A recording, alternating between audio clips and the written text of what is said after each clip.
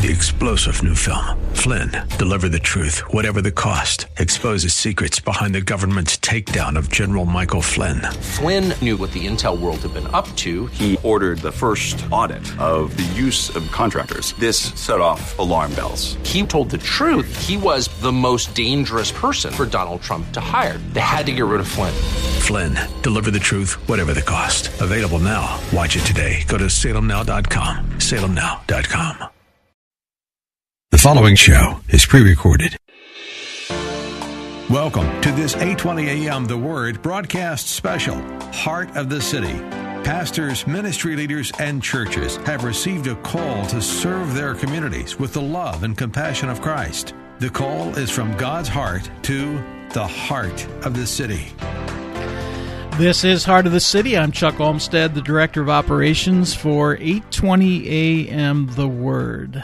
I have a good friend with me today, and I don't know how to introduce this because my friend Kaj Martin is here, and we're kind of saying goodbye and hello at the same time because Kai's going to be moving on to a new assignment that the Lord's given to him and his family in Aberdeen. But Kaj, welcome back to Heart of the City. It's an honor to be with you, Chuck. Well, you have shared your testimony on this program, and I've listened to it many times and still weep when I hear it. And I've had you come on and just kind of share your heart at times as we navigate through COVID, and just times just asking you what the Lord's saying to you, because you're a good man, good pastor, love the Lord, humble, and as you and your family are navigating into this new season, I just wanted to have a little bit more time with you for our listeners to kind of hear your heart. Yeah, well, it's an honor to be with you, and I'm always coming into the station and seeing you and knowing the work that KGNW does, and then just our friendship. You know, it means a lot to me, Chuck, to be able to be with a papa in the faith that has loved this community and continues to reach into the pastors and leaders. And you were one of the first ones that came and took me out to lunch, and when I moved to the city, and I'm so grateful that that relationship over the last 10 years, the Lord really strengthened and knit us together. Well, the Lord has done that, and it's hard to believe that it's been 10 years. I know.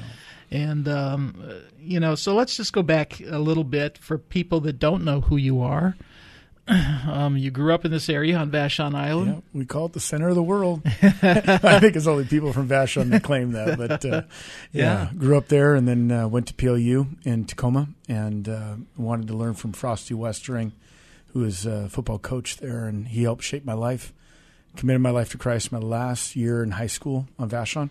There was a teacher that was in the high school, and then a groundskeeper that both those men communicated the gospel in a very clear way that I could grasp, and submitted my life to Christ. It was Easter Sunday, 1995, and it wasn't the typical altar call. I ran out of the back of the church, got in my truck, and drove down the road. I was a stubborn sinner, and got about 100 yards down the road, and I just said, Jesus, you need to transform this heart. I surrender to you. You need to. I'm terrified of death, but I know that you conquered death, and would you live in me? And by the time I was home, and now to this day, the testimony of the grace of God in my life has been evident to all the people that I run into. Yeah. Well, if you want to hear the rest of the story, you can always go to our podcast on thewordseattle.com and click on Heart of the City, and you'll find Kai's story.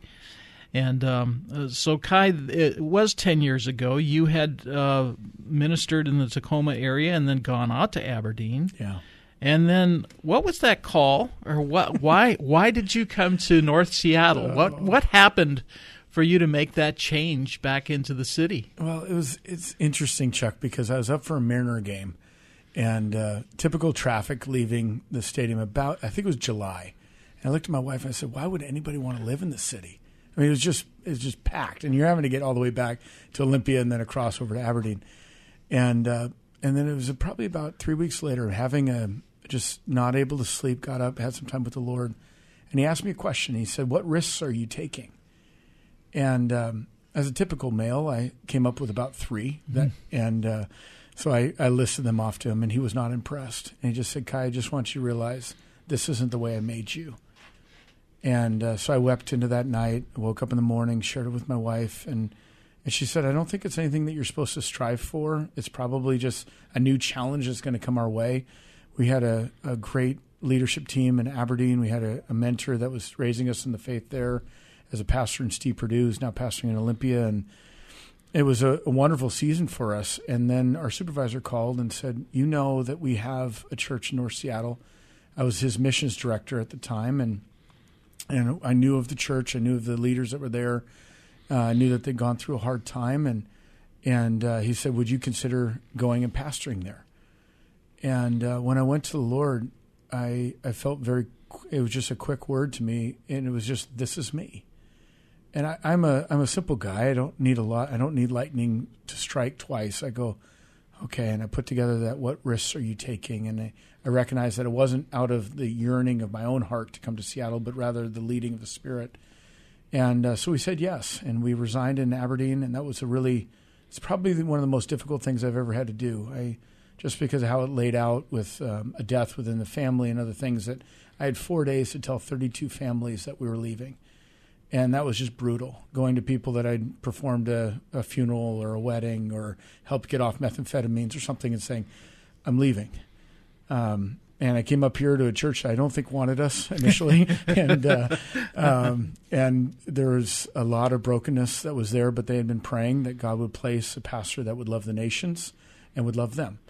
And we knew very clearly the Lord had placed us here, so moved here, made this home. But I think we cried for the first year and a half. But yet confident in our hearts that the Lord had placed us. But it was very different coming to a place that everything moved fast, and conflict was done impersonally. I'd never had, like in Aberdeen, if somebody had a problem with you, they'd fight with you in the parking lot. And I'd appreciate that because it was something that you could see coming at you. But an anonymous, letter, or at this time it would be texts and other things, and unfriending you on Facebook. And it was just really odd for me to have that non-relational ministry, even though I'm a very relational leader in a very relational church. And then God just continued to give us leaders, great leaders that we have seen over the last 10 years now it feels like from every nation, but God gives them for a season, see them raised and developed. And now after 10 years stepping away from a church, that they're thriving. Even in COVID, in this season, I'm watching these leaders. I got a report even from this last weekend, and just watching them arise and lead and preach and, take care of the body of Christ. Mm-hmm. And so watching that, it does a pastor's heart wonders, I guess. But you asked that all, how did we get here? But right. Well, that's how you got here. Yeah. It's really interesting when the Lord calls you to a place. Sometimes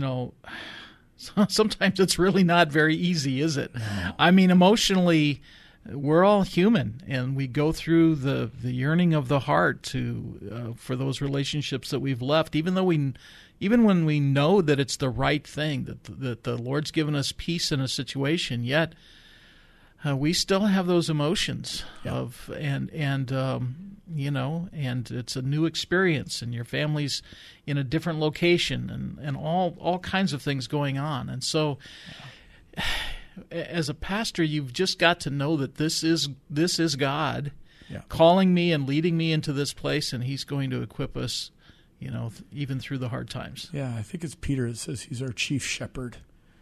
And I'm so grateful for that, because that means He knows the fields. I'm just a regular shepherd, and He loves sheep. That's why He even has shepherds. He loves the sheep, and knowing that He knows the different fields. So when we came here, it was a field in which we needed to invest ourselves, and we put our hearts into the middle of it. Our kids, or all these leaders that God has raised up. My wife has endured a lot. Anybody that endures living in a parsonage in the city has experienced things that they would never experience in other places. The drug addictions, the homelessness, the violence, the aid cards swinging by, things in which ethically we got challenges, Chuck, that it would never have anticipated. Mm-hmm. And it wasn't like I can point to, well, go to 1 Samuel, or I think Peter addresses this. It's just like, I just think that's wrong. Right. And then you're kind of like, okay, Lord, give me words. I mean, how do I address this? How do I walk through this so that the heart is unveiled? And I think that was something God gave us a real grace in this last season to be able to do that. And I was just looking back at my journal, and he said, where he was talking to me, and he a lot of times the Lord will draw questions out of me of things that I've experienced, and then he'll bring it back. And I don't know that he's going to address something in my heart. He was talking about how in the Middle East and Israel, when I lived there, he goes, aren't there beautiful times? I said, oh Lord, there's nothing better than the Negev desert at sunset. It's beautiful, the colors and all the other, and it was like, he goes, and there is beauty in it, Kai. I need you to see the beauty. You're whining about the heat of the day. And the Negev is not fun during the day. It's really hot. It's rocky. But it was his point of going back to the place of going, I placed, just like I placed Abraham in Beersheba, I also placed you in Seattle. Can I care for you and them in this way? Find beauty here. And those settings that I've had to go back and look in my journal, I'm like, okay, God, you cared for me in the midst of this. Not an easy season, but a fruitful season. Yeah.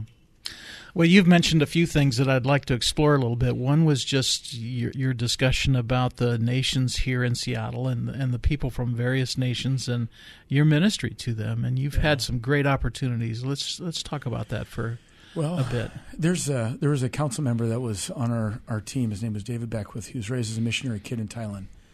And we were meeting, and we were only using the facility probably 4 hours a week. And we looked at that as bad stewardship. And we just said, this is not a utilization of God's purposes and stewardship of what he's given us. So David said, why don't we ask the Lord that he would give us partners? And so I said, I don't want to send out a Yellow Pages of yesterday, but some ad for it. And it felt like it was within the month, a couple that had been leading an Indonesian Bible study just a block away from us. The facility they were using was too small, and they just came and knocked and said, is there any way? Well, they became some of our dearest friends. That's Herman and Ping. And they started an Indonesian Bible study on Friday nights. And then that led to, okay, all of a sudden we now have a Thai fellowship and then a Fijian fellowship and then a Mongolian fellowship.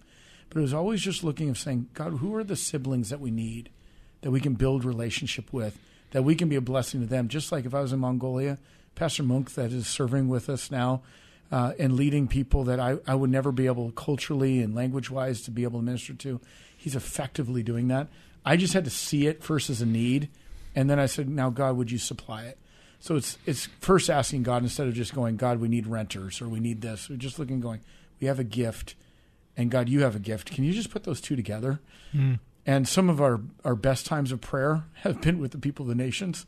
I don't know if you've experienced this, but I walked past one of their prayer meetings, and it's all in another language until they started mentioning my name. And I'm like, and then Seattle Foursquare. And I'm like, okay, they're praying for us. And it's just summer. And so the door's open. They're not because I'm out there. I'm just walking past. Right. And I'm like, oh my, they're praying deeply for us. And they go, well, what would you expect? Your family. That's what we do. And so it helped that partnership. But I think even in our church, it was 17 different nations represented out of 110 people. That would be a very good Sunday if everybody was there. And so they looked around and they just said, even though we may be from different tribes and different tongues, our commitment is to Jesus Christ, who spans all those cultures. And because we valued that, I think they found us. And then we got to see a lot of them raised up and now leading their own ministries. The Fijian church is thriving.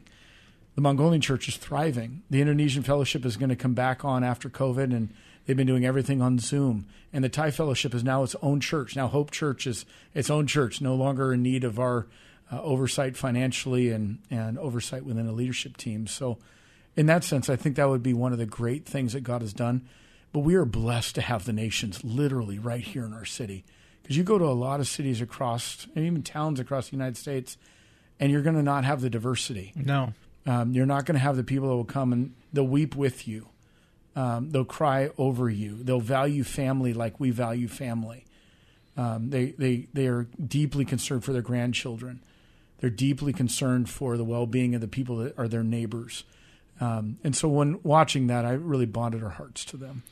Well, it is interesting, when you think about the various communities that are in this region, the Kenyans and as you were talking about, the Somalis and Ethiopians, and it just goes on and on and on as far as, and you go to those various churches and they're doing, the service in their own language. I always think from God's point of view, He can see it from heaven, and looking down in the Puget Sound region and seeing all of these different language groups, worshiping Him, at the throne of heaven. And I always think about that because there are so many diverse people here in this area. And Chuck, one of the things that I reminded our church, 1976, there was 4 known Mongolian believers in the entire world. We have 30 worshiping in our annex building on a Sunday in Seattle. And they're discipling people by Zoom and all these other platforms all over the world, Austria, other places, wherever Mongolians are. They need in YouTube, they need it in Mongolian too. And I'm so proud of them. There's things I could not train them in, but the Spirit of God's led them in, and it's just been by relationship. Now we're together. And so to see that, think of the people like the Somalis and the others that right now desperately need a church awakening in those nations. They're here in our city. They're neighbors. They're friends. And when those people get turned on for the Lord and a passion and a heart, some of them will even return back to family and see works established in Mogadishu and other places. And just like the Mongolians of 1976, today worshiping freely in Seattle, and a whole bunch of them leading others to the Lord, is an answer to prayer of many people from the 70s. Now I'm able to experience that in 2020. Well, Kai, we're listening to Kaj Martin. He was the senior pastor, the lead pastor at Seattle Foursquare, and soon to be pastor at the is that a Foursquare church in Aberdeen? It is. It's called Grace Harbor Foursquare Church. It's in Aberdeen. Everyone wonders, why do you call it Grace Harbor Foursquare if it's in Aberdeen? But if you're from the harbor, there are multiple cities there. There's Hoquiam, there's Aberdeen, there's Montesano, Elma, and then these other places like and Honduras. Cosmopolis. And Cosmopolis. 300 people, but they're there. Don't forget Cosmopolis. Oh, yeah. No, the Cosy people will be all over me. And the thing was, it's a church that's outside the city proper of Aberdeen, but it's really the central location all over the Grace Harbor County. So people drive from multiple cities and communities. And it's a church that sent us to Seattle. And so now to return to a place in which sent us is a gift. It's interesting to be able to step into a place that you're known, but you're known 10 years ago. And feeling and sensing that this is the leading of the Lord. Yeah, well, I want to talk about that, and it's probably we'll talk about that on our next program, because where I want to head next is a little bit more discussion about interdenominational relationships as far as pastors are concerned. Yeah. Because, Kai, you've introduced me to several pastors in the North Sound area that there's just some really dynamic things happening amongst pastors and ministry leaders from various denominations. Yeah. And so let's chat about that for a bit. Okay. Well, shout out to you of coming and finding leaders, and then I get to introduce them to you. And there are great works all through the north part of our city that I've been able to witness. This last Sunday, because I've officially resigned where our home was, I went to one of my friends' churches, and it was so refreshing to be led into worship, have them preach the word, be able to receive prayer. And so we found it by accident, Chuck. When we were here, there was a couple people in Foursquare that I knew, but a lot of the other churches, and I'd gone to a couple meetings where I'm like, I don't even know if you know Jesus. And these are pastors. And so it was the pastor from Epic Life Church, Keith Carpenter, that came up and knocked on my door, and he goes, I need you and you need me. Would you just can we meet? And it became now a group of about 28 churches that we call them the confessing churches. And that goes back to the time under Nazi Germany of the confessing churches that stood poignantly on the gospel and would not in any way bow to culture or to unbiblical standards. And that core group of people and leaders, it's everything from Salvation Army, Nazarene, Independent Pentecostal, Assemblies of God, Baptist. And our one rule is to get in the room, you got to know Jesus Christ. Outside of that, we have some good, passionate discussions and challenges. But we go, there's some basic part that we're going to stand on. And then we've had to flesh that out a little bit further, just as time has elapsed of going, we need to be a little bit clearer. But we have grown to love each other, sponsored church plants. So if a church plant can't meet in that building, well, come to ours. And during COVID, we're all sharing everything. I mean, it's like if you need a leadership meeting, you need to spread out, come to our sanctuary. There's a deep love and trust for each other. And then one of the things I've enjoyed over the last couple of years, we weren't able to do it during COVID, but once a year we cancel all our Sunday services and gather in the largest facility that we had, which is Calvary Christian Assembly, and do a joint service with, I think it ended up being 16 churches. And that's Thai, that's Mongolian, that's Eritrean, that's English-speaking, Spanish-speaking. They're all there. And somebody has to preach, and somebody has to lead an offering, and somebody leads in communion, and a group of people lead us in worship. But we give the offering away to the church planters that are starting in our city. That's what's happening in our city. There's a deep love for each other, and a need for each other. And so one of the things we've set now is any new pastor that comes to town, 2 things they have to do. One is they have to be mentored into the city, because you can lose your head really quickly by just a demonic attack or just something that goes right at the heart of who you are as a person. If Satan wants to throw something at somebody, he gets it pretty quick at them here, we found. And then the second part is that they also desperately need an interdenominational group of leaders that they can not be afraid of what they're sharing or the concerns that they're having, that they become a part of. And so that became this confessing churches in North Seattle. And we go and pray for each other. When I resigned, they were grieving over that. And they said, well, let us meet the new leader that's stepping in. I mean, and that bond that's there is deep and abiding. And something that we had to develop. It wasn't there. It wasn't. A lot of people wanted to do their own thing, or they lived in Everett and commuted down to Seattle. And you just kind of look at it and go, who's here? Who's praying over their neighbors? Who's willing to call somebody to account in their lives or their sin? I mean, who's gonna do that? And we kind of looked around and we go, they're here. We'll find them. And those leaders have now been knit into that group and become some of my dearest friends. Well, as you were sharing, I was thinking of our good friend Chris Goff, who is at Union Gospel Mission and has been a pastor in the Green Lake area in the past. And I look at Chris and I see some of the relationships that he's built all over this area and the networks of pastors and ministries. And if there's one guy who pretty much knows everybody, that's Chris. Yeah. And he reports the same thing, Kai, that there are relationships built amongst area pastors that never show up on King 5 News or Como News, that aren't emphasized. But there is this unity that's there amongst pastors that is pretty significant. Yeah, maybe even as we end here, Chuck, I can give you the story of one of those churches. Okay. We were meeting, there was, I think, 6 of us together, and a pastor came in and said, I'm shutting my church down. My education visa has run out, and I need to return to my hometown, my home country. And Keith Carpenter said, no, look around this room. What do we need to do to keep you here? Somebody's got to bring me on their staff. Somebody's got to be able to cover our church.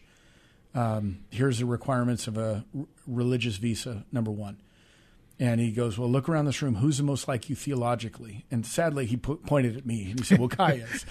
And Chuck, the thing was, Keith goes, Kai, find a way to keep him here. We need him in our city. That led to 4 years with Pastor JR serving with us, Hope Church coming under our banner for a time until they're able to get a green card. We serve that family. And it's a church that's meeting the Thai community right in the middle of what it's doing. That came out of that gathering of pastors. He was just going to shut down the church and go home. He'd finished his education. He knew that was what his visa was here for. And he goes, I can't ask any of you to bring me on staff. I can't ask any of you to sponsor me in this way. But they looked around the room and they said, you can. And we figured it out with Foursquare how to do that. And he's still here pastoring in our city. Wow. Well, that's God's grace. That's the love of the brothers for His church, and as pastors are leading and sharing and sacrificing and praying, that's the result, isn't it? Well, Kai, we're going to pick up part 2 of this next week, but I want to thank you for joining me today on Heart of the City. And if you want to hear a podcast of this, you can go to thewordseattle.com, click on local programs, find my smiling face, Heart of the City, and Kai's story is there, and this program and the next one as well. Kai, thanks for joining me.